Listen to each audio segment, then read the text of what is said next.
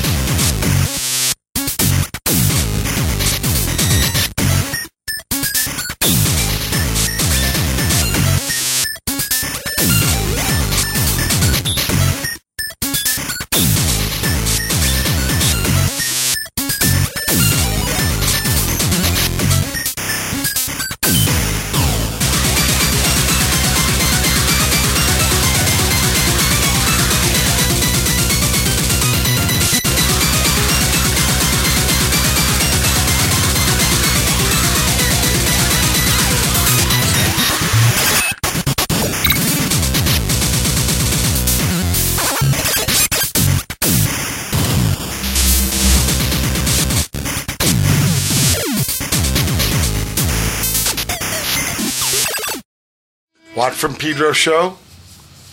You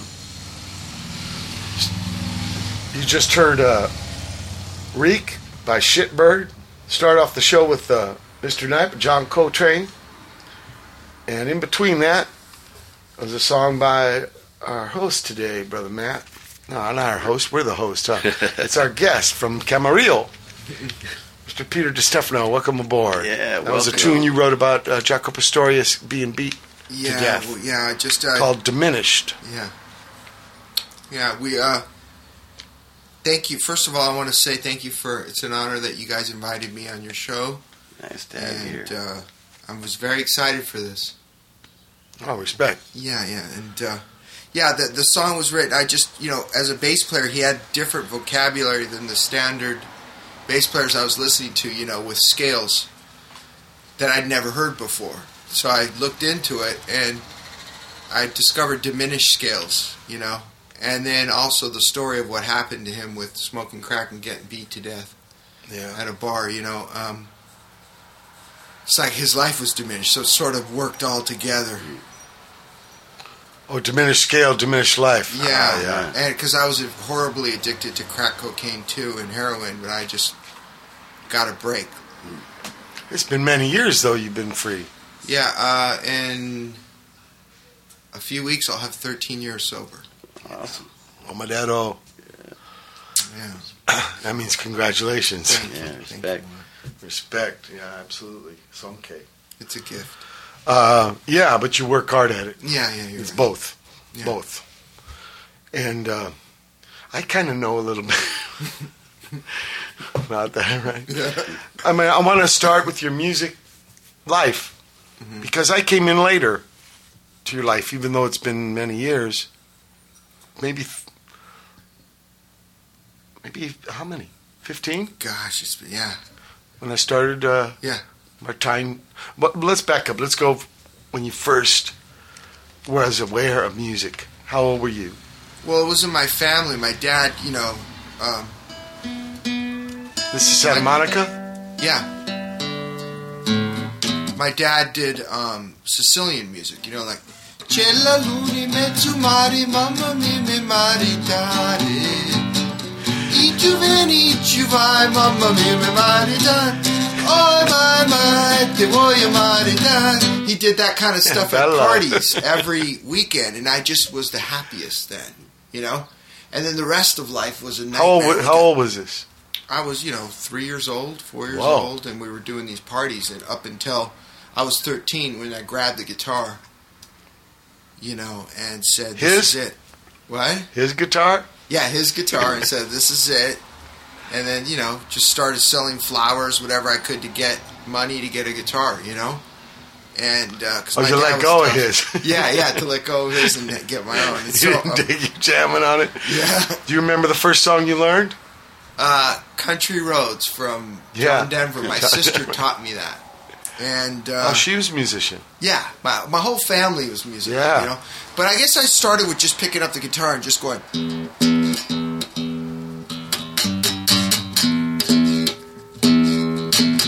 Like bass notes? As a kid, just hitting one note and putting my finger on another thing, and then trying different cadences, like.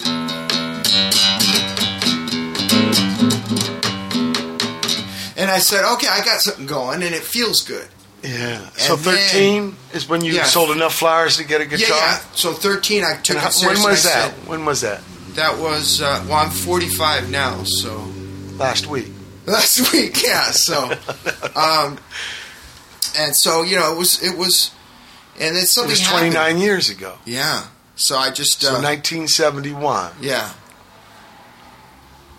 Wow. No, 1971 I'd be 6 years old, so it was 1976, right? Because that's But that's 24. No, that's 34 years.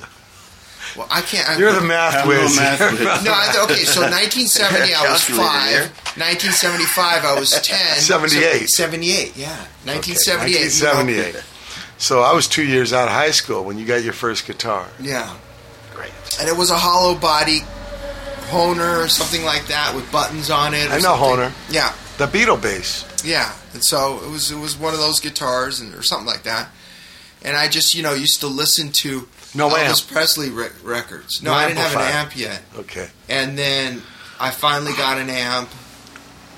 And then I wanted a guitar like Jimmy Page because I thought Les Pauls were cool. So I bought a cheap Hondo guitar, and it was terrible. Like the other guitar that it had that looked like an Italian guitar was cooler. It was a better built instrument. And I was so miserable that I did that. You mean the Elvis Presley first? You were trying to play with Elvis Presley was the huge thing for me. Elvis, and then the Beatles, and then Creedence Clearwater Revival. I snapped over Traveling Band, that song. And I just used to pretend with a tennis racket that I was in front of my elementary school. And, listening to, Peter Frampton and all that stuff. Well, Jimmy Page, you must have heard some Led Zeppelin changed my life. Went to, I smoked weed and went to The Song Remains the Same midnight showing, and then I got it. And then that was it. And then after that, Hendrix came. And then Hendrix, I've never really gotten over Hendrix. So you were like listening to records and trying to play the songs on the records. Yeah, that's it. And then I took lessons, and then I got into Andrew Segovia, the whole classical finger picking thing. Yeah. This kind of trip. That whole picking stuff. And I got really into that. What about songwriting? And then songwriting, of course, Jimmy Don't Hendrix, you like this? I love it. I love the bikes going by and stuff. Our Shut the ambience. hatch. Sounds of Pedro. But, I liked all sorts of music. I got into jazz, I got into classical, and that's why bands like Led Zeppelin, because they had that, that song, Babe, I'm gonna...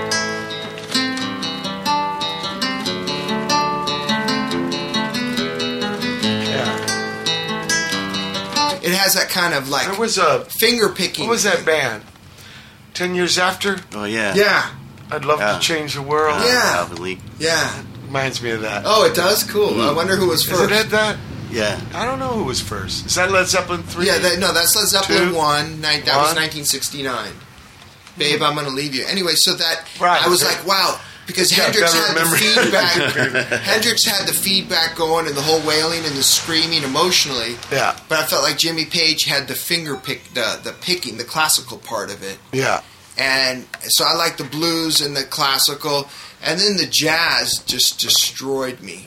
And that was, Miles Davis, Coltrane. But this is I got all into that with you. But this is all man. Well, yeah, but don't jump ahead yet. Okay, all right. This is you've got this Hondo, and you saw that movie, and but you're man alone, no band. No, I was into Jimi Hendrix, like trying to do it all on my own, like right. Trip. When was your first band? My first band was actually a band. Did you start with writing Eric songs? Avery on bass and Sean Sullivan on drums. We didn't have a name. We just went into his garage and we played, I think, Cocaine from Eric Clapton and Sympathy for the Devil. And it felt so good. Was that J.J. Cale? Yeah. And it felt so good. And then Eric moved on because he got into New Wave, and then he became famous in Jane's Addiction. I was like, wow, he made it. Did you write songs then? Yeah, I started writing songs. What was the first song you wrote? This song called Love's Like a Magnet. Anyway, love's like a magnet, can't you see that I'm attracted to your love? It was like little retarded songs, but, they're sincere. I was trying to be poetic, and so I just, at this point, it's You had a no-name garage band. Yeah. Did you guys ever do gigs? No, we just practiced twice in the garage, and then Eric quit. Twice? Yeah. That was it? Yeah. And then Sean and I went out and played a gig, and we played our first gig at a party with a different bass player named Eric Boltz. And I played the whole time with my back towards the audience. First gig? Yeah. And then I turned around, and then I started singing when the people were cool. And then it was great. And then we got asked to play a second party that same night, so we packed up and we went to another party, and it was all like... It was like... Well, hip-hop wasn't invented in those days, but it was more of like, what's the politically correct way of saying... rapping? Yeah, like, no, not a rapping, but urban like... crowd? Yeah, just not surfer crowd. Yeah. It was, Sure. Yeah. And so I was like, I'm gonna, play us some funk, man. Play us some, So I was like, okay, I'll play Black Magic Woman or something from Santana. I was just scared, and then I started playing, and they just booed us.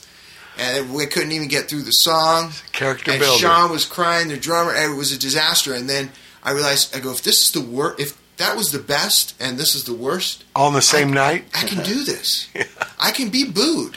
It's because I wanted to be a pro surfer, but man, when I would go out there and I'd go, "Mommy, please," and the waves would hit me, the big and I'd wall, be underwater drowning, Yeah. I go, dude, the big wave thing is just too scary. I don't want to die. Are you still in high school at this point? No, I was in. Still in high school. Yeah. Yeah. Yeah, and so then I got in a surf band called K38. We wrote original songs that played surf music, and that was great. I had an 8-year run with that, and we had a good, fun time in Santa Monica and the beach and all that stuff. And then I just started getting really serious, and then I started to want to, write songs like the Rolling Stones and Led Zeppelin and, tunes with substance, like Monkey Man just floored me, and Can't You Hear Me Knocking, and Monkey Man, and then the Germs destroyed me, Pat Smear. I was just like, oh my God, I'm such a pussy in a pussy beach band. I want to be tough, I wanted to be tough, so I went through the whole heterosexual trip, trying to be tough. Yeah. And then I realized that my heroes like Jimi Hendrix, John Coltrane, Miles Davis, Jimmy Page, Darby Crash, they were all shooting heroin, So I was like, fuck it. I'm going to make a deal with the devil. So I went and got a needle and some heroin. Just went for it. Dove into it. I didn't do it because of molestation or problems or had a great upbringing. I just wanted to make great music.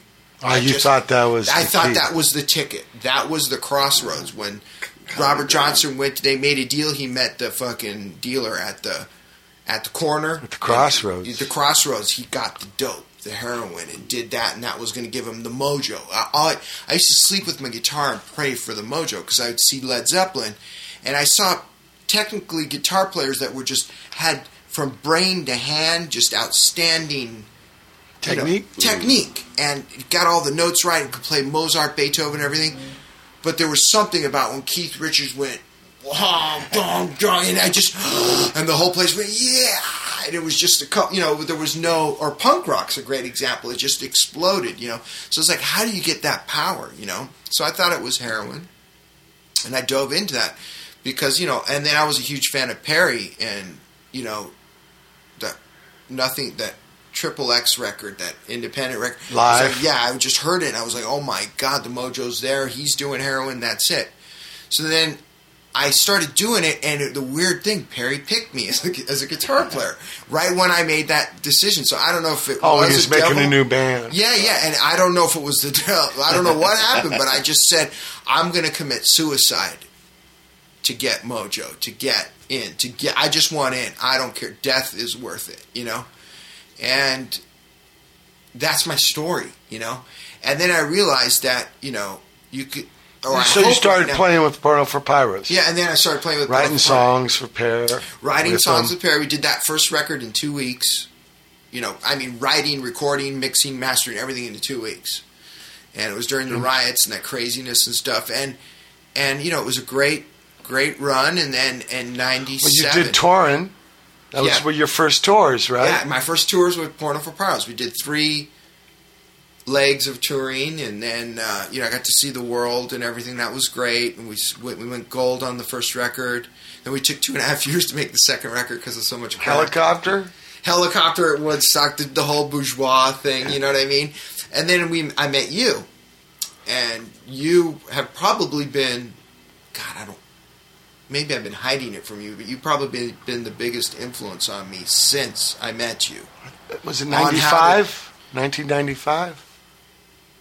God, I was on drugs. I don't remember, but it was before you were in the band. We went to a party with Dick Rude and Flea and all them, and they go, "This is Mike Watt." He's everybody, all the stars were saying Mike Watt's heavy, and Anthony Kiedis and Flea. They're going, "This dude, he's the best," and everyone was saying you were the best.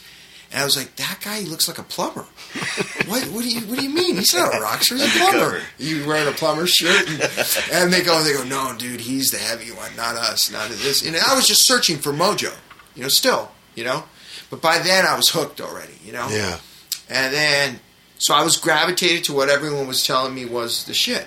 And that was Mike Watt. So I went and investigated, and I realized, I'm putting sissy-ass hair dye in my head, and I'm doing, and I just learned a lot, and I'm eating this, and a wardrobeist, and all this shit, And I realized that, I'm traveling with 5 bags of cosmetic, just I was completely down the wrong path. Early sacks were full. Yeah, whatever, And so I learned, like, wow, this is, what's important is the music again.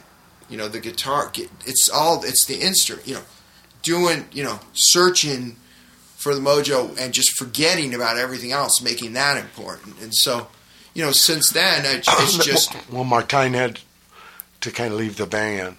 Yeah, it was all drugs. And I was jamming with Perk, and Perk said, hey... Yeah, let's get Wada in. And I was like, yeah, and then we did that. We did that record together. We toured. That was great. And we've been doing Hell Ride since. Yeah. And... at that time, you guys were living in that house in Zuma. Yeah, we lived in a house, a 10-bedroom house for 2.5 years. I had a 3-story place in Venice Beach, and I had a 2-story place in the Palisades all at once that we were renting. I didn't buy anything, so I was renting. Any money that I made just went right out it was all spent and blown. And then at the end of it all, I owed Perry like $150,000 and Warner Brothers $300,000. So I was like, at the end of it, I just had a gnarly junkie habit, tons of bills. And then I got cancer and chemotherapy bills, and I was like $1 million in debt and ready to die. And then they started Jane's again, and I went into the hospital to go turn myself in and just, I'm done. Let's do chemo. Let's do, keep me alive as much as you can, because I had a daughter and a girlfriend at the time. I was like, I want to stay as long as I can to see them before I split. But then I started living, and the chemo worked, and there was, I was like, man, okay, I got to get back into music. And they were doing Jane's again, so the porno was not available. So I was like, okay, I'm going to start doing solo records. And I've made a solo record every year since. But it took from 1998 to 2004 to make my first solo record because of record companies and marketing and all this shit. And I didn't have the ability, I didn't own a computer, and there wasn't really computers, it didn't kick in, the whole recording by yourself thing. And I didn't have like a sugar daddy to bring me into these big tape machines and get musicians and all that stuff. So I was like, so when the time came in 2004, I was able to get a computer. And then since then on, I've been making a solo record every year. And so now I'm going to be working on my 8th. And I make my solo records every October to January. And then in between there, I work on a bunch of other stuff and stuff to make money, Bob De Niro. And then the solo records I do then. But last night I did a song for the first time in June since I've been making solo records for this show. Let's play it. You want to play it? It's on that one CD. All right, I'll play it right now, Peter. Okay. What's it called? Oh, God, I don't know. What does it say on the CD? I wrote it last night and recorded it and mixed it and mastered it all. The Wronged Ones. The Wronged Ones, yeah. Okay, wow, from Pedro Show. Yeah.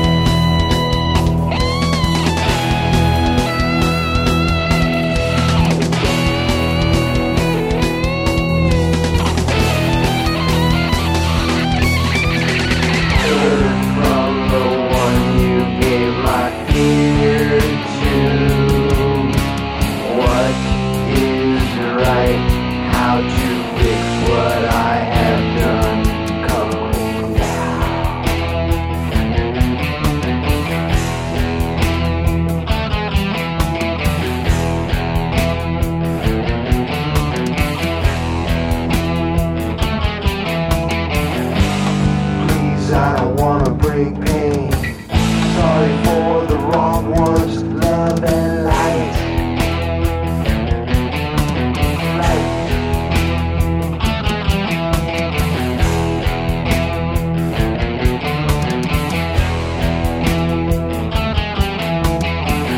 I thought since you kept me with no love at all, treated me like dirt, it was okay to roll like I did.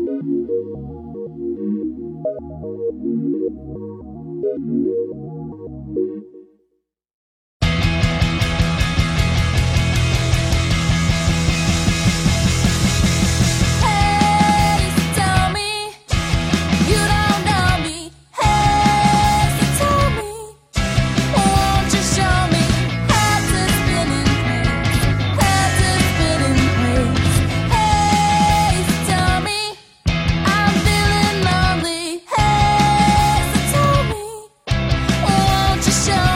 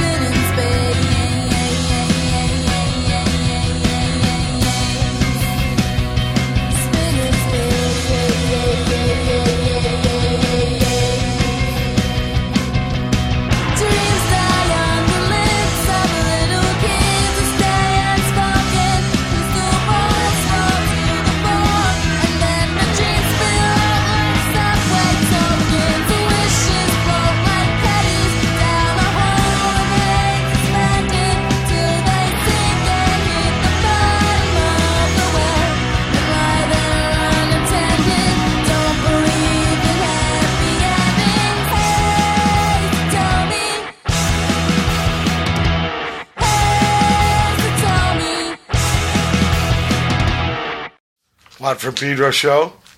Started that off with a 12-hour song written last night. 12 hours. You wrote it at 1 in the morning. Well, I was done at 1 by 1. The Wronged Ones by Pedro Stefano. And, what was the trip on that? Well, I just, when you asked me to write the radio show, and then you called me and you said, bring some music. No, you go bring some music on a CD and a guitar and stuff. And I was like, wow, I'd like to give you. Oh, you mean guest on the radio show? Yeah. I'm sorry, guest. I wanted to write something special for you. You deserve something very kind. new, and not just like. And plus, I'm not trying to sell anything. I give all my music away for free on pedrodistefano.org. It's a fan site, and there's a vault. And that's why I do all these other things. Like I have this partner, Mark Gann, and we have this company called D&G Entertainment where we produce bands, and we're doing this band called the Dirty River Boys from Texas, and they're just badass. And I do that kind of stuff and film scores and playing on Harry Gregson Williams film scores and stuff. And then my solo music, Pedro Distefano, I want to give away for free and forget the whole label and iTunes and trying to get units and marketing and all that stuff, because I want to make music whenever, every year consistently, like a diary. And plus it's like my religion, and I don't feel like I should be selling my religion, That's PETERDISTFANO.org. Yeah, PETERDISTEFANO.org. Did I forget the E? Yeah, it's all right. But I mean, it doesn't. Yeah, it's whatever. You can just Google my name and find it. But it's all there on that. It's called The Circle, PeterStefanoCircle.org. And it's just a group of 100 or so artists that have their art up there, and then I just put all my whole catalog there for free download. That's righteous philosophy. Yeah. So, and then I just make money musically other ways, producing, doing stuff, other bands. And we heard some other music, too. We heard some jhaka by kuruucrew. They got a new album, and that's got Bingo from 5471 singing with them. Cool. And then Image Game by Lite. Lite's the band I'm on tour with in October over there. And something they did with John McIntyre in Chicago. And then Hey Satomi by the Bungles. Cool. There's Mr. Bungle. I met the bass player in New York City. I was in New York City last week, finishing my third opera with Tony Mamoni. Yeah, congratulations on that. I'm excited to hear it. It was a lot of work. Yeah. But Trevor Dunn came over, and he's bass player. Mr. Bungle was a band with Mike Patton. Yeah, he's badass. And Nels had some 3 gigs in Chile, Argentina, and Brazil. Oh, cool. And Devin Hoff had hurt his wrist. So Trevor Dunn filled in for him. Pretty amazing. And, it was very sweaty over there. Yeah? New York City in the summer. Gosh. We are spoiled here. I mean, I was telling Brother Matt, your first time. Yeah, I was over there just the other day also. Oh, wow. Yeah. His first time in New York City. So cool. Yeah.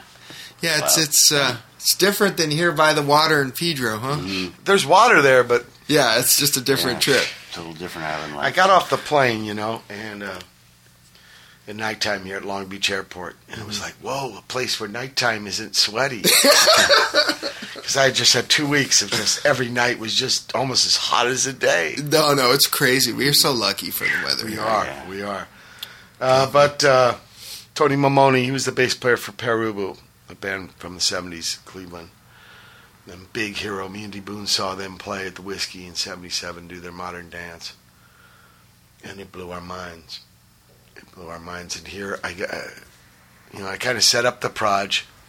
It's the reason I put together the Missing Man, was all to make this third opera. And the plan was to make it with Tone. Cool. When do you get to do something like that? Yeah. All these years later, I would have never imagined even meeting him, let alone having him there. I played his bass. Oh, cool. 67 jazz bass. Oh. Yeah, and he's helping me. I did all the bass because when I was on tour last year, we took 3 days off, stopped in Brooklyn. And at his studio, I had Tom and Raul play the guitar and drums and record just with them and not with me, without bass. Because there's 30 little songs, and so I respect to Minuteman. I didn't want it to be too much Minuteman, so I thought if I removed the only Minuteman, which was myself, it's an unusual thing for me. I wrote it all on D. Boone's Telecaster, and I can't play guitar very well, but Tom Watson was very patient and to learn it all. There's one solo he's got. All the rest, I would write him little melody lines and stuff, but I can't really do all that. I can't play with a pick. And then I put on a guitar with Tom in the practice pad, and with Raul, we worked out the drums. Because I can't play drums, but I have him try different things, and then according to his style, make it. Because I didn't want him to play stuff that was too unnatural for him. I wanted him to stretch, because he comes from hardcore, good spirit and stuff, but not a lot of experiment with approaches, time, and phrasing and stuff. But on the other hand, I still wanted it to be him. Mm-hmm. So me and Tom it was also a way I could beat the riffs into Tom. One song, 2 minutes, but the rest about a minute and a half. I remember Dave Grohl told me, I saw him at the Runaways premiere. Yeah. He was like, I did a tour with Watt, and we had to play his songs. He was like, it was the hardest thing I've ever done musically. And I was like, I know I played a few Warped Tours with Watt playing his songs, the Big Bang Theory and your tunes, and how, it was just a great lesson in musicianship, having to do something that you wrote, it's... I think it's weird, maybe, for songs come from the bass, even though I did them on the guitar, and I did chords and stuff, but pretty palsy. They were beautiful guys to do it. But anyway, this is recording. You can do things that you can't do at gigs. Like at a gig, I can't tell the people, "Hey, look, I'll put the bass on later." Okay, but that's what I was doing last week. That's so bitchin'. And now he's going to mix it July 11th. Cool. And it should be out in the fall. Yay. Yeah, it's a big deal for me. It's so cool. But, yeah, so what you're doing now is... Yeah, I'm just you divided your music into, the passion part. Yeah. Which shouldn't have compromise, and you just donate it out. And then you do the other things, like the movie stuff, and now this production thing. And that's bands. That's new news for me. Yeah. And producing bands and producing records and making records and like E-Rock and Pete is like when I collaborate with people, that's all towards it's all stuff that we do and I try to make a living with and and then playing Lullablues, I get paid to do that. I'm going to do that with Tor Himes.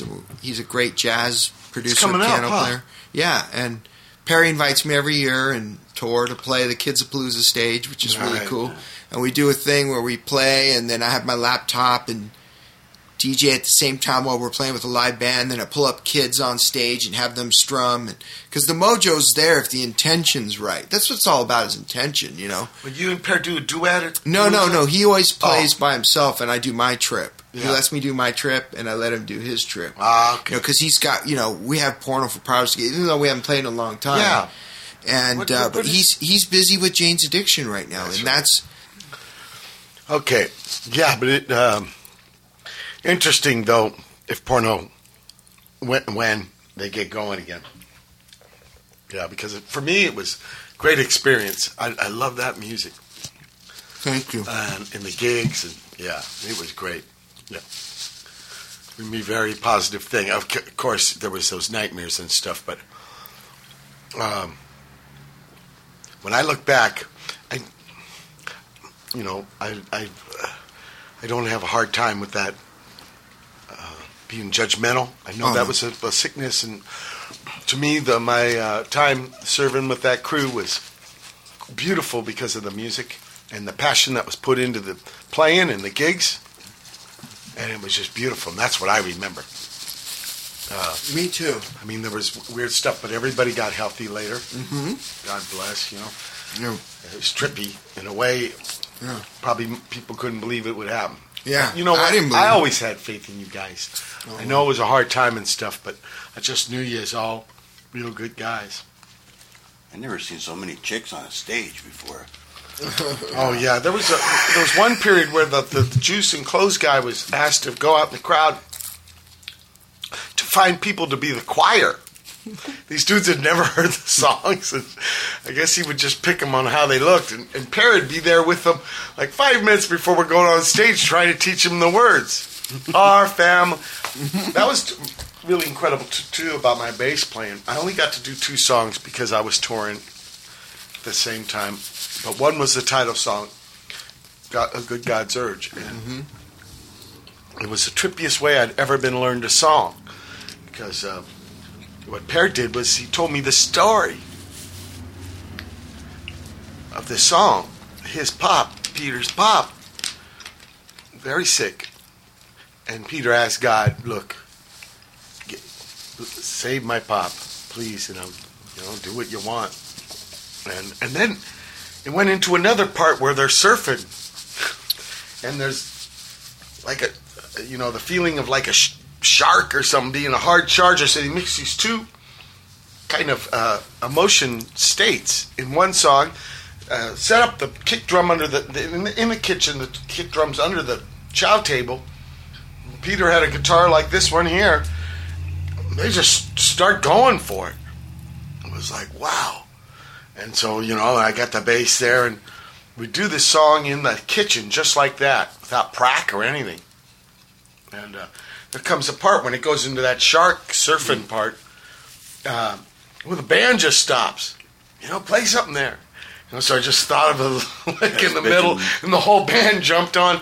And the eye contact, I'd never really been in this situation before, not even with the Minutemen, where the eyes were so strong. Everybody's looking at you, I've never had been connected. A lot of lessons from that experience, being with porno, I've used ever since in my other bands and stuff.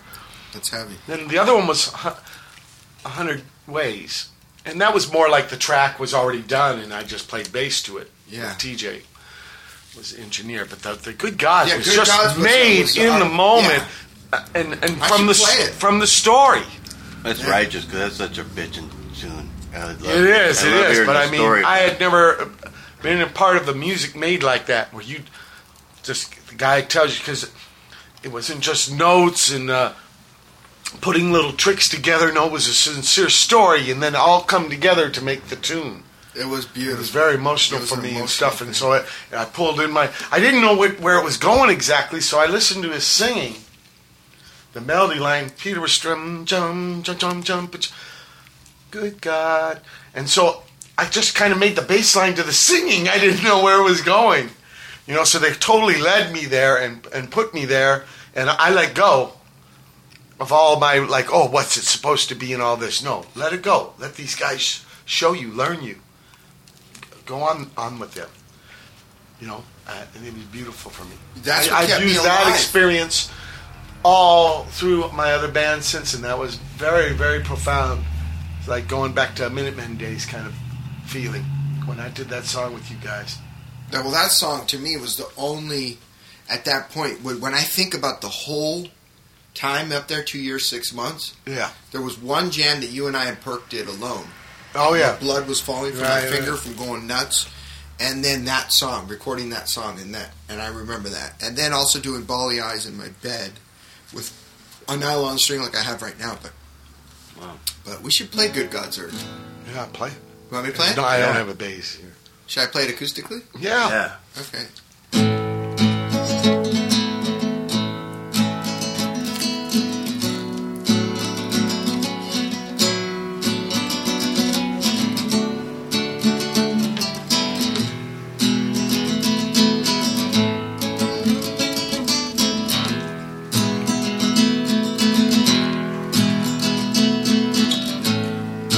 Good gods, don't take away my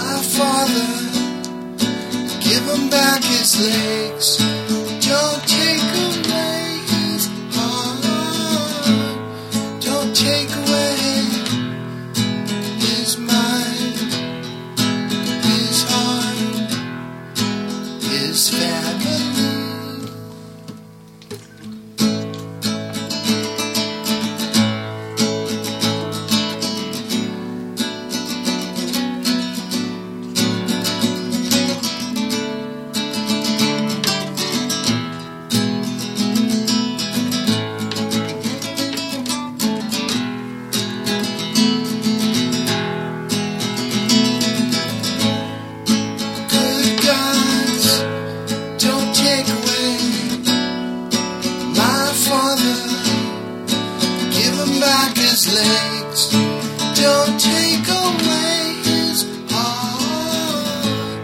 Don't take away his mind, his heart, his legs. Our family.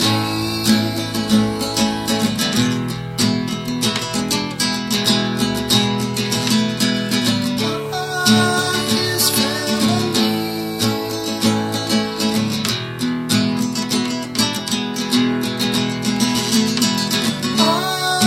His family. That's your bass line.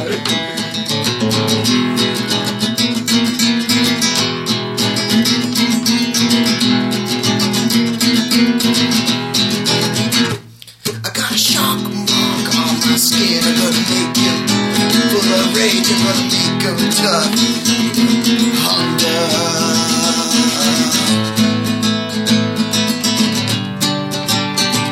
I got a shark mark on my skin. I'm gonna make him full of rage. I'm gonna make him full of anger and hungry.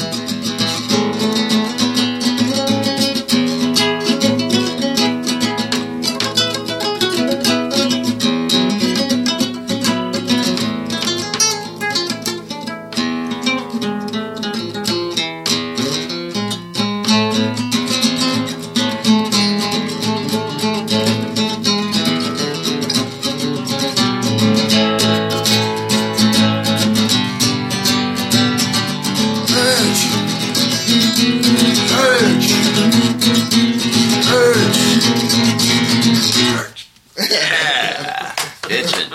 Yes, righteous. Beautiful. Those are fun days. Yeah, profound on me. Thank you, Peter. Yeah, we're at the end of the first hour. Watch Pedro Show, July 27. No, June. Getting ahead. June 27, 2010. Hold tight for hour 2.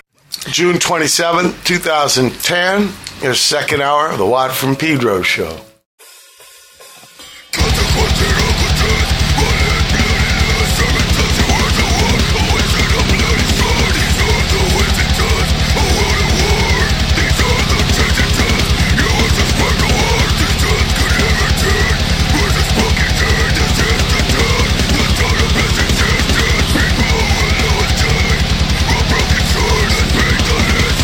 With our blood, we were on the set. The two of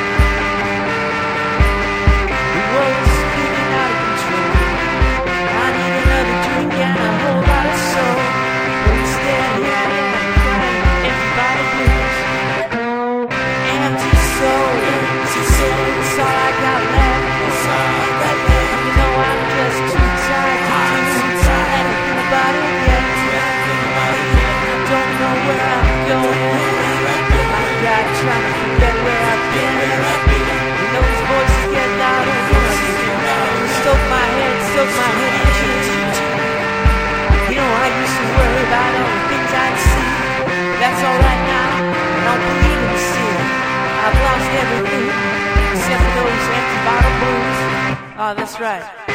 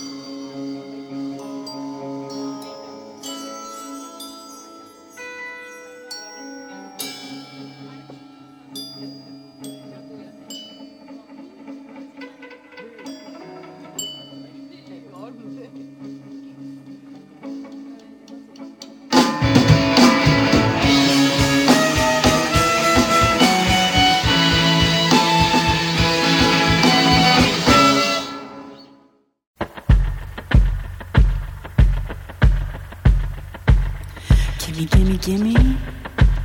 I need some more. Gimme, gimme, gimme. Don't ask what for. Standing here like a loaded gun, I'm ready to go off. I've got nothing to do but shoot my mouth off. So gimme, gimme, gimme, give me some more. Gimme, gimme, gimme, don't ask what for. Say I got to go out and get something for my head. If I keep on doing this, I'm gonna end up dead. So gimme, gimme, gimme, give me some more. Gimme, gimme, gimme, don't ask what for. Say the world's got problems, I got problems of my own. These aren't the kind that can be solved with an atom bomb. So gimme, gimme, gimme, give me some more. Gimme, gimme, gimme, don't ask what for. Gimme, gimme, gimme, I need some more. Gimme, gimme, gimme, don't ask what for.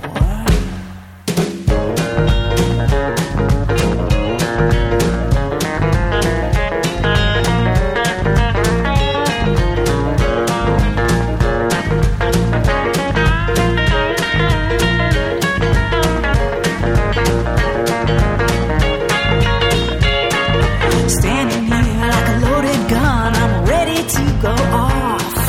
I've got nothing to do but shoot my mouth off. So gimme, gimme, gimme, give me some more. Gimme, gimme, gimme, don't ask what for.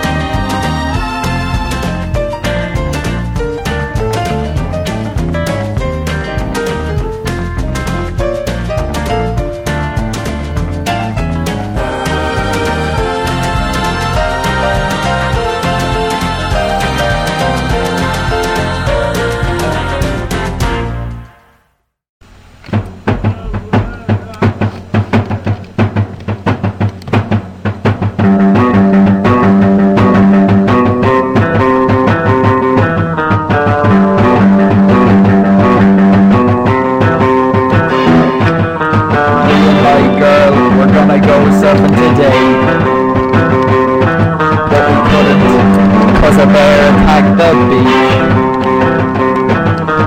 It was so horrible, there was blood everywhere. I hope I don't get a nightmare.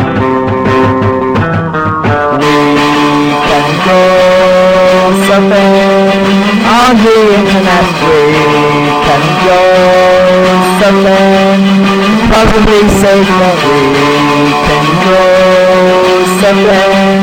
It's our replacement. We can go surfing. We're gonna go surfing and hit the beach. I wanna lie with you up where the water won't reach. We can run by the shore, dropping rocks on the jellyfish. Bury some pesky kids underneath the sand. We can go surfing and buy you a Pepsi. We can go surfing, we'll have a really fun time. We can go surfing around the block. We can go surfing. It's crawling up my leg. I don't know what it is. Maybe it's chill. Oh, it's crab. I've got crabs attacking my body. I've got crabs making me itch. I have crabs making me feel sad. I've got crabs.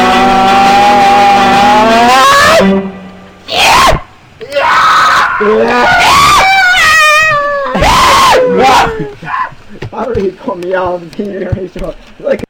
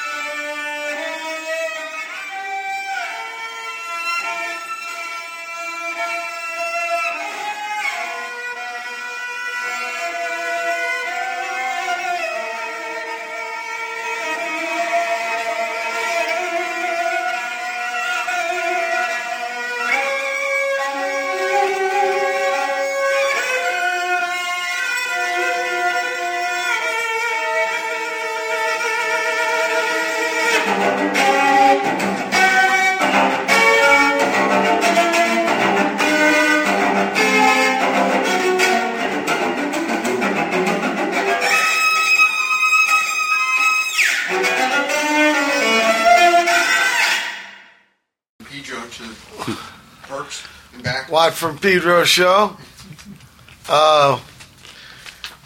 Let's see, that chunk of music there, following the Spin Cycle, Brother Matt, collaborate with Peter distefano with the baseball bat neck ES335. Cool. I've had it 2 months. Yeah, Gibson made it. And you From the put up custom all shop. the bones. Well, yeah, they gave me free guitars, but this one was a custom shop one, and so I had to Right. help with the craftsmanship and paying the people to build it and the wood Yeah. and all that stuff. It's pretty. It's beautiful. It's Yeah. a 1959 reissue. Yeah, it's nice. Oh, it was just great. Tobacco. Yeah, I like it because it's the most versatile guitar. I can get the most like acoustic, then to like a Les Paul, then like a straight. Just with the knobs, you can clean it up and then get it dirty and Knob it up. Use Yeah, a lot so- of effects. just a wah-wah and a distortion box. Oh, cool. Or it's a tube screamer. Yeah.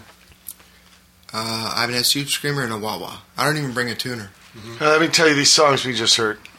The Monkeys Are in Charge by Kostoglotov. They're from England. Maybe he's Immigrant.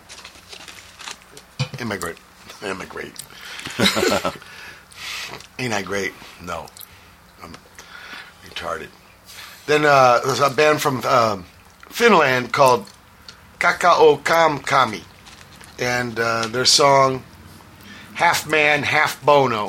It's good. Trippy. Yeah. And it's instrumental. So I guess they leave it to your imagination. You want to make of that. And then we heard Gimme, Gimme, Gimme. Black Flag. Cool. Composition covered like country western and Kira singing it. Cool. Yeah, trippy. I was on. It's a new EP came out where this cat named Evan, drummer man, and hey, let's do Black Flag songs like they were country songs. I was on a 6-pack, I think. Cool. Dezo. And then we heard the Crabs with Me and My Girl. We're gonna go surfing, and they're from Ireland. Cool. And then Ne Denti. No, Ne Denti. Ne denti. Huh? Yeah, maybe no teeth. Something about the teeth, yeah. Ne denti. Italiano. His name is Matteo Bennici, Wow. and he's a cello player, but also bass player. He was in town with Sagodi when I played with them in Long Beach and Echo Park. And a great cat. Yeah, they live a little north of Firenze, Penzano. It's a little village, Tuscany, Cool. beautiful. You know the Renaissance paintings, and you see the backgrounds. You know the hills and the farms and the fields. It's just like that. Yeah, it's incredible. See, I've seen this, and this is their backyard. It's out there, and very, very beautiful. I did a radio show in the pad. The pad is 200 years old. The Oh, kitchen wow. was this size, Wow. big high. Do you do radio Cigarettes. shows when you're away from each other? Yeah. On the laptop? You can I do that? it on tour.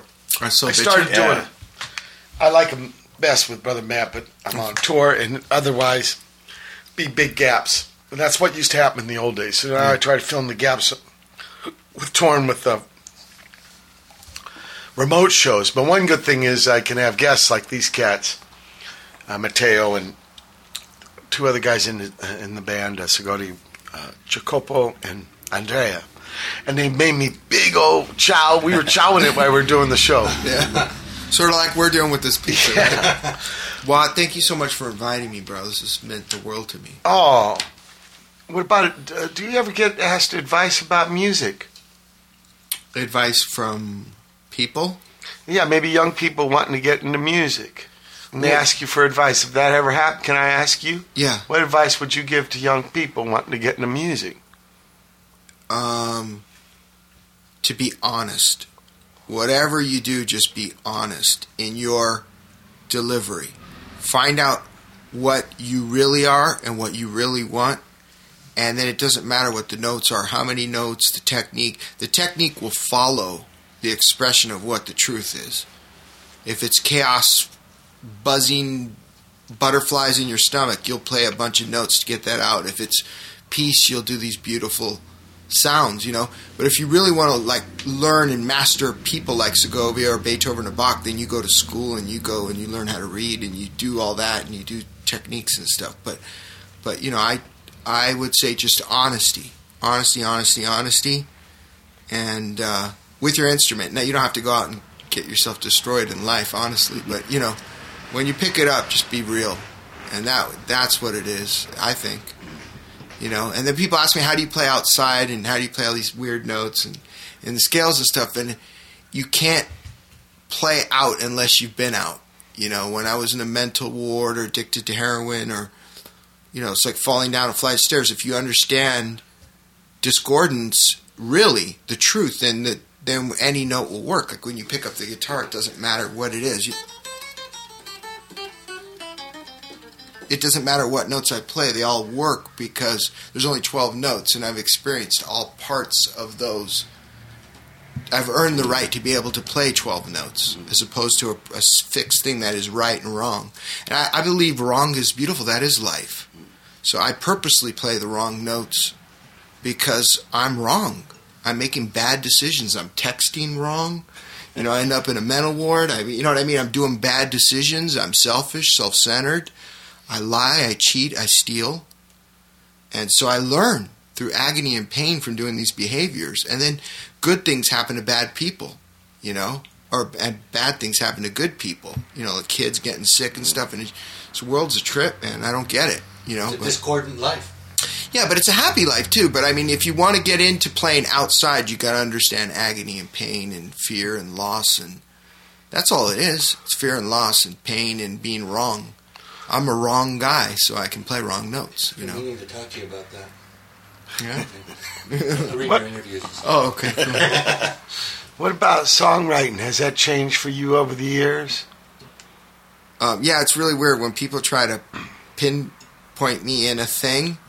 You should be an acoustic thing, or you know, Sanctuary saying, "Yeah, we're going to make you more like a John Mayer type, or you know, get you in this Jack Johnson type of thing," and they'd have me open up for Jack Johnson, and I'd go, okay, I'm coming with my acoustic, and I'd show up with an electric guitar, tons of distortion by myself, and just feedback, burning incense. You know, I always just, as soon as someone says you should do this, I want to do the different. And I don't know if that's because I'm mean and selfish and self-centered and want to be a punk or Dennis the Menace, or if it's really I just don't want to be one thing. I want to be the best classical guitar player. I want to be the best jazz guitar player. I want to be the best punk rock, blues, and stuff like that. And I can't do that, and I know I'll never do that, and so I'm bummed, you know? And I don't want to just stick in one style, because as soon as I stick in one style, I go, oh my God, I love that other style. Oh my God. And so I wish I could only just be like a blues guitar player or a, you know, like master one thing, but I'll always love everything, you know, if it's real, you know? No, but Peter, songwriting. Oh, songwriting. Has it changed for you? Yes. How you did, remember you telling me about those Love is a Magnet? Yeah. Has it changed from those days to now, how you writing songs? Yes. I'm more of like when I write now, I used to just think of the guitar chord structures. Yeah. And then I'd look at like Perry and other people to do the other parts, like the words and stuff like that. Now I look at everything, the drums, the bass, the guitar, the words, the poetry, the meaning, the tones, the mixing, the mastering, the amp, you know, all that stuff, because I'm making records all by myself. Like that song that we played was all done, you know, and I have this little Yamaha What do you drum come up pad. with first? And it depends. Usually a click of what the speed is. Yeah. You know what I mean? Well, words. All the words is usually first. Like I'll go, really? oh my God, I'll have this words, and I'll go, what is the speed of how I want to express these words? And then I'll find a click, and I'll pick up a guitar and jam to it, or a bass, guitar bass to the click. And then when I get a thing, then I'll get my drumsticks out on this little Yamaha pad thing that has drum sounds. Yeah. And I'll go, you know, and I'll do a beat it out. Yeah, I'll do like a 4 on the floor, and then this, and then I'll start. Always, Mitch Mitchell is my favorite drummer, and John Bonham to hold down the 4 to floor. But I loved how Mitch Mitchell just kept adding notes and doing twirls and showing twisting everything he knew. And it just. But the good news about that is that because we can do this garage band thing where we grab pre-done drums and everything just sticks the same, and there's no loops. So I'm trying to do purposely out of quantized, out of tune. I do flams on purpose. I'm trying to make it real because it's so not real. It's all just I'm doing it all on a computer. So the last thing on is voice? The last thing on is voice, and it's the least time I spend time on. Yeah, but it's a trip because the first thing is the words. The words, and then the last thing I do is I listen to the music, and then I just read off the paper. So what you want to do, you want the music to be used to make those words into music. Yes. Yes. Music. The instruments to make the words into music. Yes. Yeah. Okay. Yeah. And the words like kind of give you a focus. Yeah. Yeah. Like I'll go through like God. You were talking about all these genres and stuff, but if you have a set of words, genre's not important. Genre's not important. What other kind of vision or something you're getting from your spiel. Yeah. Yeah. And if it's like if I'm singing about something, a romantic experience at some kind of a place when I was dancing when I was young or whatever. Down the hill here, down into that style of music that was playing at that time, and then people go, "Oh, but you're doing dance music." Well, that's what was at.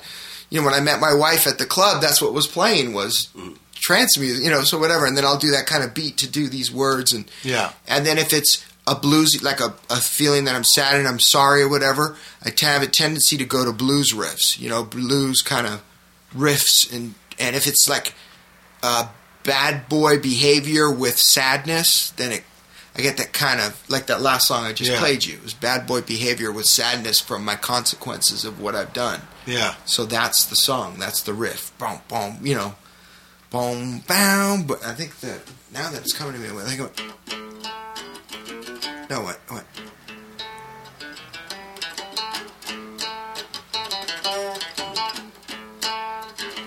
Whatever it was, I can't remember. Yeah, so it's blues. Yeah, it's a 12-bar kind of thing because it's a bluesy feeling. Yeah. But there's a wickedness to the riff, like a bad boy riff, and so that fits with the words, Mm-hmm.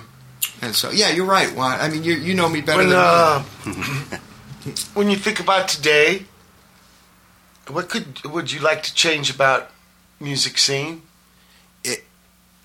And I'm not doing this to blow smoke up your butt because you put me on your show and because I love you and everything. But the truth is, study Mike Watt. Study how he lives, man. No, I'm telling you, I'm not going to say names, but there was a person who played Lollapalooza, and I heard it this morning that he had his wife and his 2 kids to get in a van with this rock star guitar player last year's Lollapalooza. And the guy was like, I don't drive with kids. And he had to have his own town car, made this whole scene. And it's people like that make, or it's behavior like that makes the music business suffer. It should suffer. It should lose money. It should, the stars should be scientists and doctors and, you know what I mean? People should be going after that. If a musician is humble, like Mike Watt, and lives humbly and is not worried about the fashion and the looks and the whole trip and the clapping and blowing smoke up your ass, you just want to get better on an instrument, make good music, then that deserves to be compensated for the work, the hard work, like a plumber. Like a blue-collar musician should get paid. But this whole rock star thing, like they're gods and everything, and then they treat people like, I can't go in a car with you because I don't ride with kids and I deserve a limo and shit like that. That's bullshit, and that should be punished, in my opinion. So I like that the music industry is suffering because it's got too many phonies, faking, dying, and I'm one of them. So I can't help dyeing my hair and shit, and I just look at Watt, and I'm gray today, and I'm showing the gray, but it's hard, bro. It's hard. It's hard to be real. It's all right to do all that shit, though. I mean, if you color your hair, that's not. I'm not putting down coloring my hair for me personally. I need to get into the music, to be honest, and I forget about it all. And I want a limo and a jet and a money and a fame and a fans and all that stuff. And I would be lying if I didn't say I wanted that first and foremost. But that's going to make shitty music, and what I really want is good music.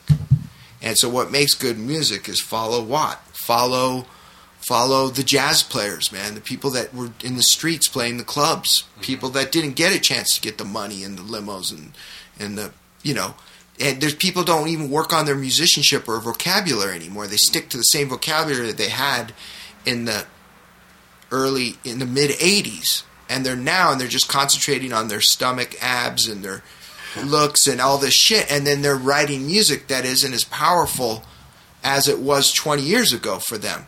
And so I just want to get better, and I don't know if I'm getting better or worse, but I sincerely want it. And so, in honor of you, Watt, that was you and my friend Tor.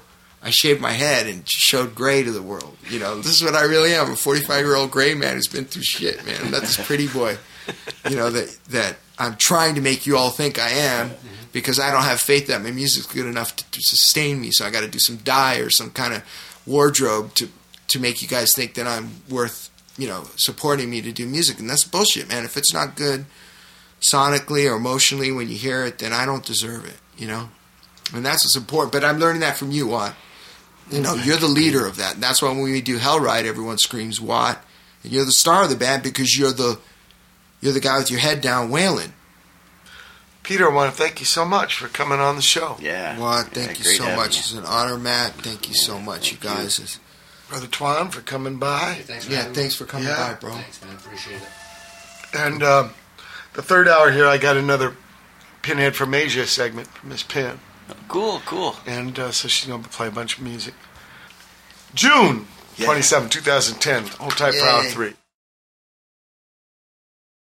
Okay, you're listening to the very special radio semi-program called Pinhead from Asia segment, episode number 5.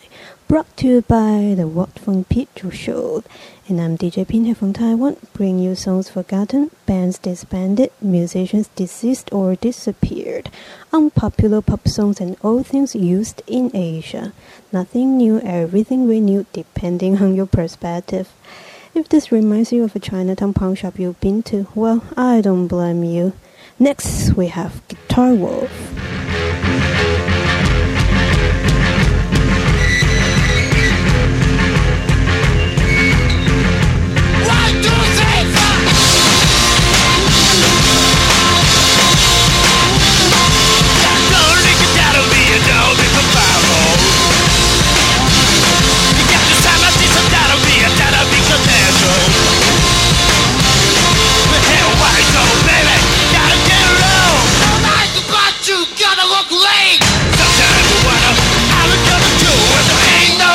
For the summertime road.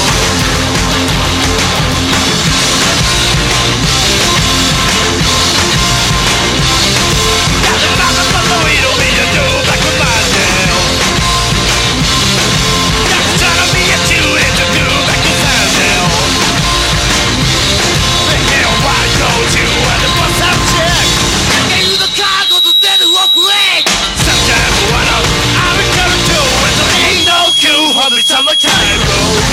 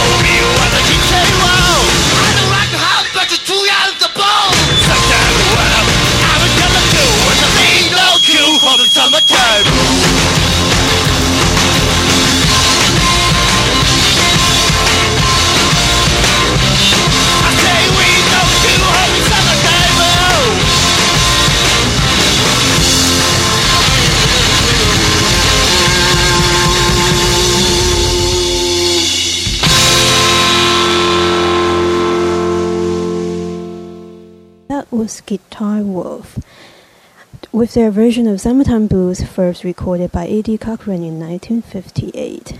Not Blue Cheer though. Well, Blue Cheer's version was damn good. They did an ultra-excellent cover of Summertime Blues 10 years after the original was recorded. Billy Hum, the bassist of Guitar Wolf, died at the age of 38. Heart attack. Never too young to die for rock and roll, and death never gets old. What did the other members of Guitar Wolf wear for Billy's funeral? As usual, black jacket. Midori is due next.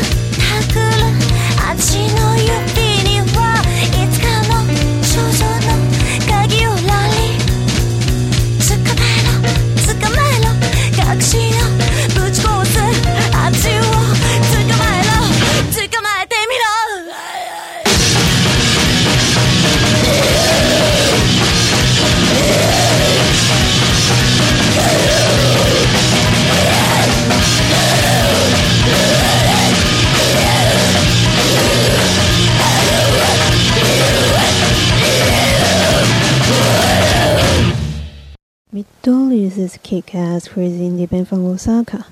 The style is a fusion of jazz and punk and rock, but well, fusion sounds neutral. Come on, fusion is smart and mellow. That's not Midori. Schizophrenic, yes, that's where they are. They simply blend all sorts of contrasting elements and spit out everything they play out, so chaos is really what they're going for. The first time I saw their promo video 1 or 2 years ago, I was definitely amazed.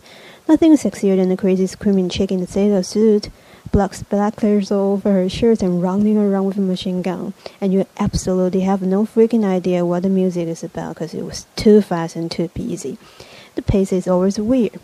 Well, Mariko is their singer. What can you say about her? She's comical and iconoclastic in a cool way. So, enjoy your Midori.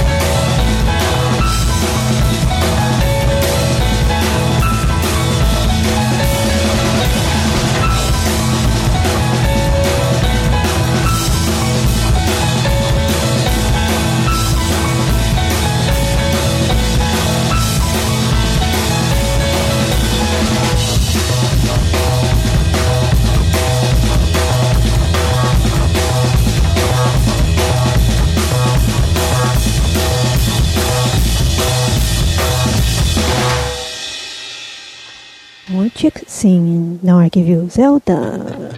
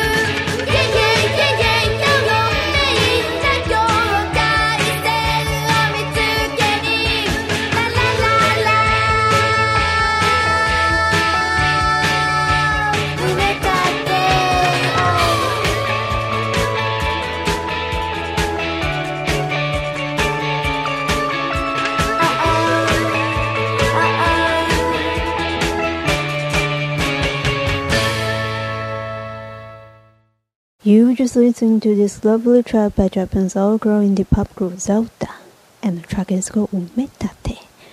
And now what you're about to hear is a song called Celebration by the bunch of male chicks called Lizard formerly known as bennici.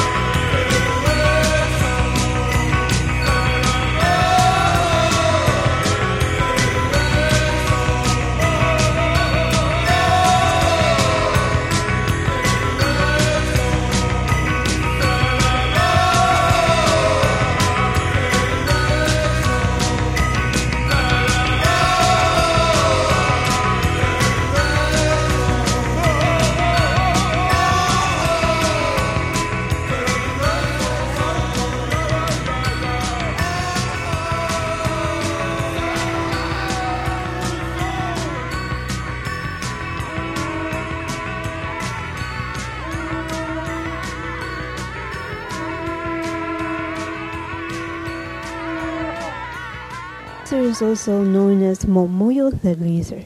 Momoyo is the last name of a lizard's lead singer, and they were formerly historically known as Benitokage. It's kind of like Pin known as Pinhead, and Pinhead is actually Victoria, and people just refer her to Vic, but she keeps telling people that she's Pin, that kind of stuff, right? No, not really. Okay. The track is from Junopedia, first released in 1981. Now it's been reissued with bonus track with excellent packaging, bought in months ago. Real unique style, really unique. The songs they play are obscure but not hard to digest. It's just like any other great indie punk band of that era. So we've been playing a lot of Japanese indie stuff from late 70s to early 80s in the previous Pinhead episodes, right? We've been listening to Bajiga Bully, Jagadala, and maybe Friction too. Well, Zelda was actually popular during the same period of time as well. So next, I'll give you a few more truly outstanding but obscure Japanese indie stars to be heard and to be revived with the curse of Pinhead from Asia. I doubt it. First, I give you Inu, led by singer Majida Ko, also known as Majida Majizo.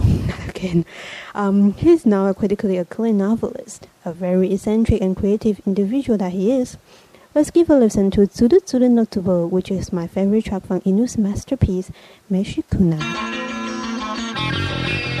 深夜のおっさんの刺激刻み込まれたような島俺はあなたが愛おしいそまみれにしてくれ自分から望む態度は Now Now なななななななな行かれたはそれこそファックそこでお前の本当毎日8時にあれをやりこれをやる顔がたくさんたどり着けないのは泥の果てのお前の家早すぎる休息はなおななななななななおどいつもこいつもやばい状態すぐすぐすんすん最悪な気分の人間がたくさんそれでも生きてゆくざっとで聞いた拍手はなんだお前の頭にこびりつく政治家の演説は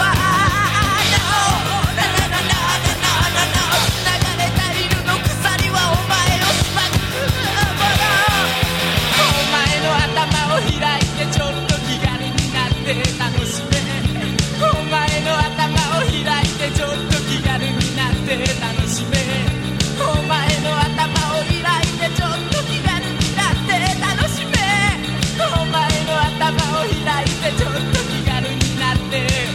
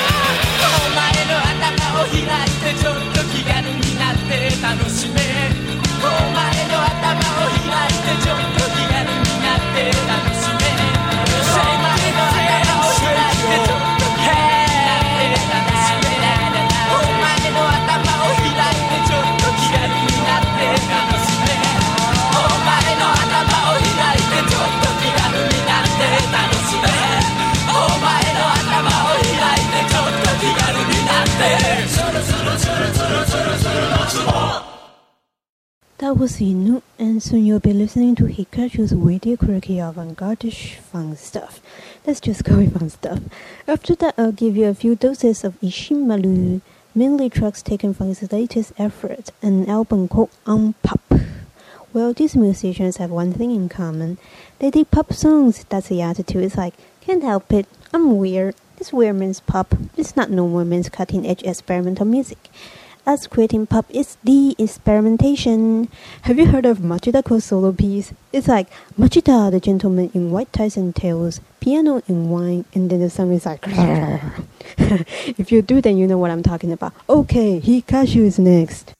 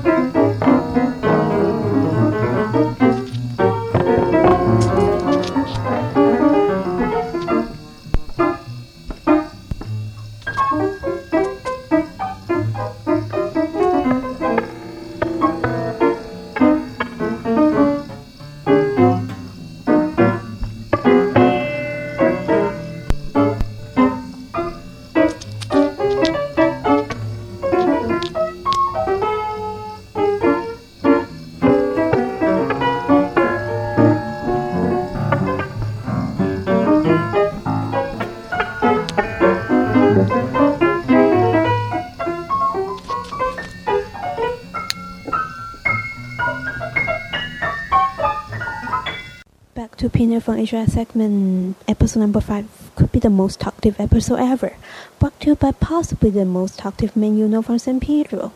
In case you're wondering how the hell I come up with the song list that I play for each episode, I just kind of randomly select stuff that I listen to, and I do listen to these stuff for the last maybe 10 years, I don't know. They might sound real obscure to you, right? But they must be something good in a way. Could be a very subjective way from my perspective though. For example, I really like MSBR and Soulmania. Great noise, damn good, but they are way out there, incomprehensible. Something like that does expand one's vision though, but listening to these stuff really doesn't make me a much more fashionable music lover. That's not what I'm going for anyway. I just love them. Simple as that. I don't like it to hate music. Why would I hate music? Well, I just don't like how some people treat music as. I don't like how they do so, and I don't like why they do so. Music or noise, just love it. Doesn't need a cause and effect reasoning for that, which is always conventionalized and distorted. So, I'll see what I can play for MSBR.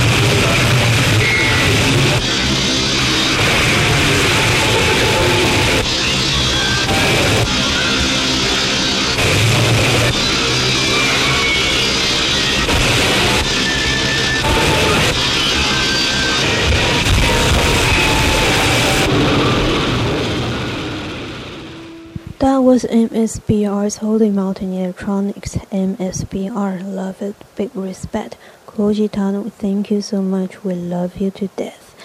But I must say it's not something that you can listen to every day, and what could be something that I can listen to on an everyday basis? DRI,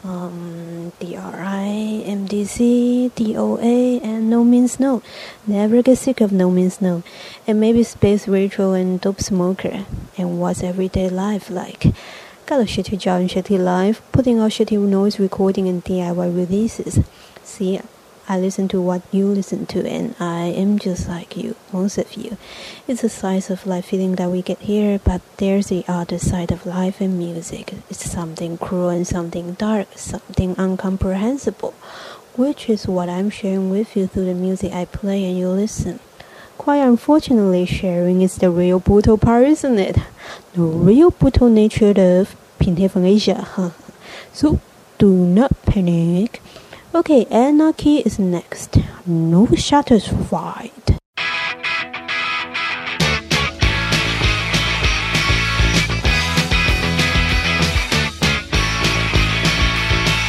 Says なんて俺たちには関係ないけど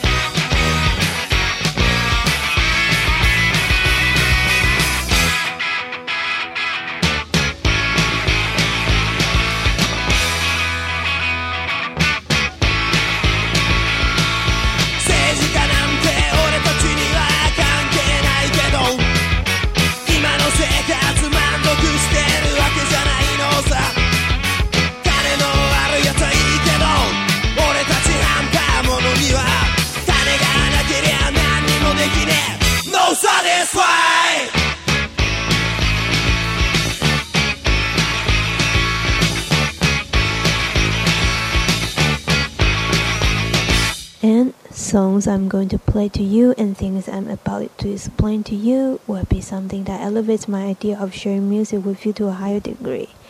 Sometimes songs are meant to be listened by those who are estranged to the language, time, place, and stories told in the songs. Sometimes we need estrangement to get new meanings of words and to have stories passing on, or to have songs being heard again and again. So, strangers, sometimes I need you, sometimes you need me. Small narratives are something capable of slipping out of rules, of pinning down another bunch of rules, and they are capable of slipping out from meaning, signifying another meaning.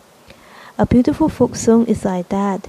It's a singing of nature's experimentation, which is still nature. Here I give you a song written by the Mother Nature, a story about an island that doesn't have a name, but a description, which is beauty. And Mother Nature's voice is whispering the words I know. They are the things I like in my childhood. They are buffalo, rice, banana, and magnolia. History begins with dates and ends with killing, like a song that was not heard or heard distorted. It's like hearing these strange words to your ears, and they are 水牛、稻米、香蕉、玉兰花。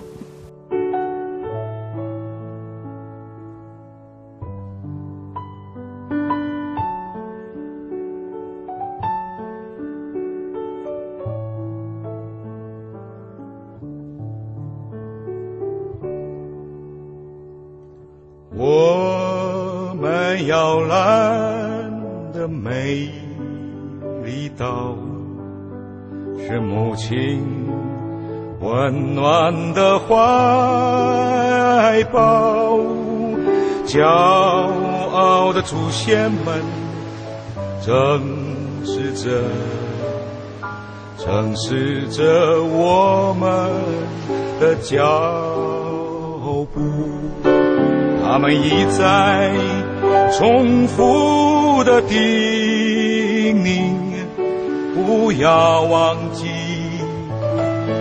不要忘记，他们一再重复的叮咛，筚路蓝缕一起闪灵。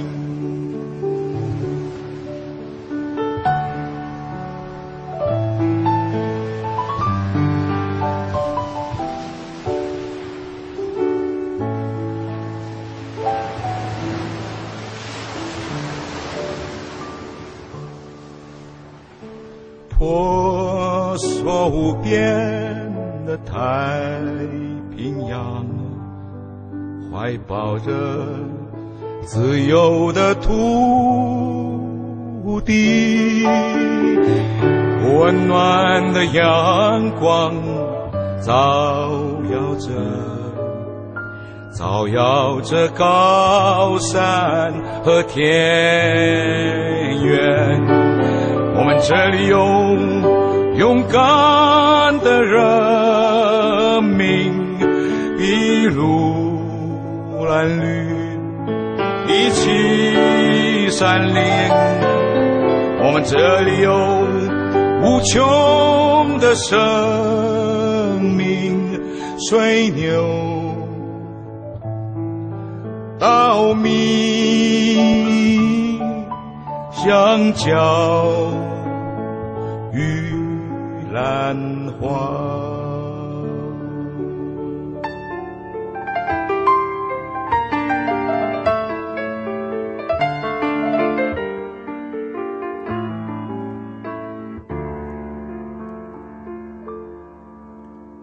初看春花红，转眼已成冬。匆匆匆匆，一年容易又到头，朝光逝去无影踪。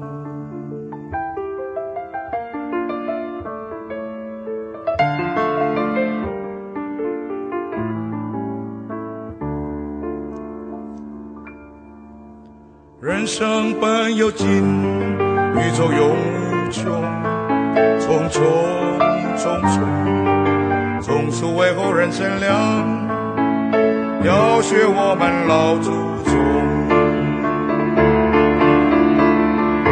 人生啊，就像一条路，一会儿西一会儿东，匆匆匆匆。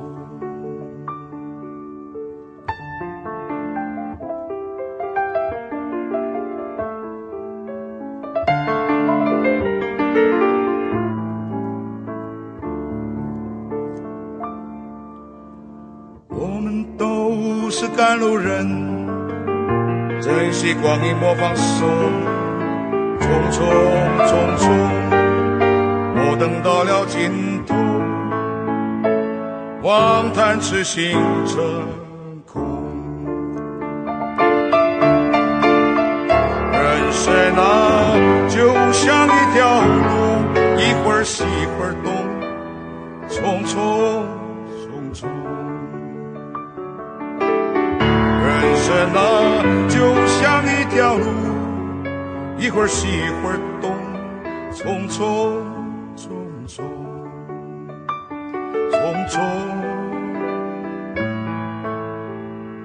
匆匆匆。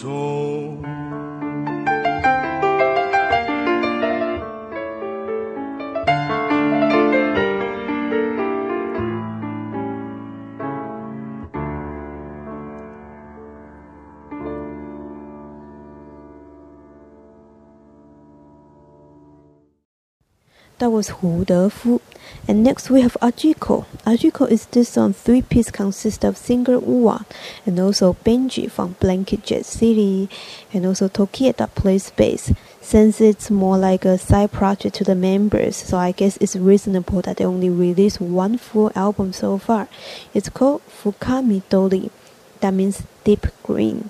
I used to listen to Fukamidori constantly while taking trains, just listening while seeing the moving landscape outside the window of the train, seeing deep green fields and clear blue sky, just typical southern Taiwan landscape. Seeing that and listening to Fukamidori, it's full of flowing sounds and fast movement, but it's really a beautiful, peaceful moment to me. Unfortunately, the green field no longer exists, not like before. Great flood occurred in southern Taiwan last year. All you see is muddy ground. A lot of farmers are still quite reluctant to plant something on their field. They would rather just scatter around some seeds and let it grow free.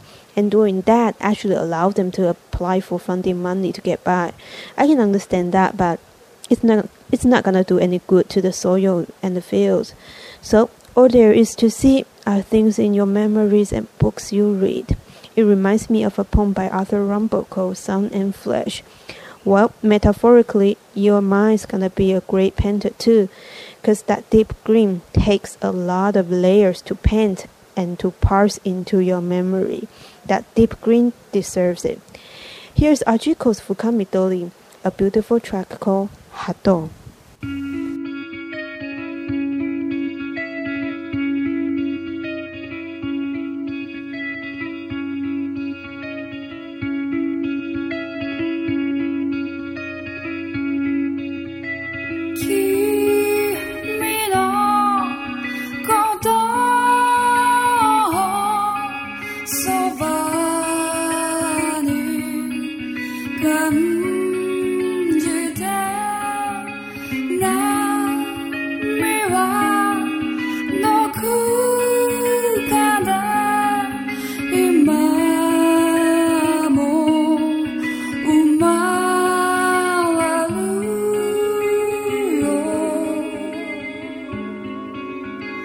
내 기다 나다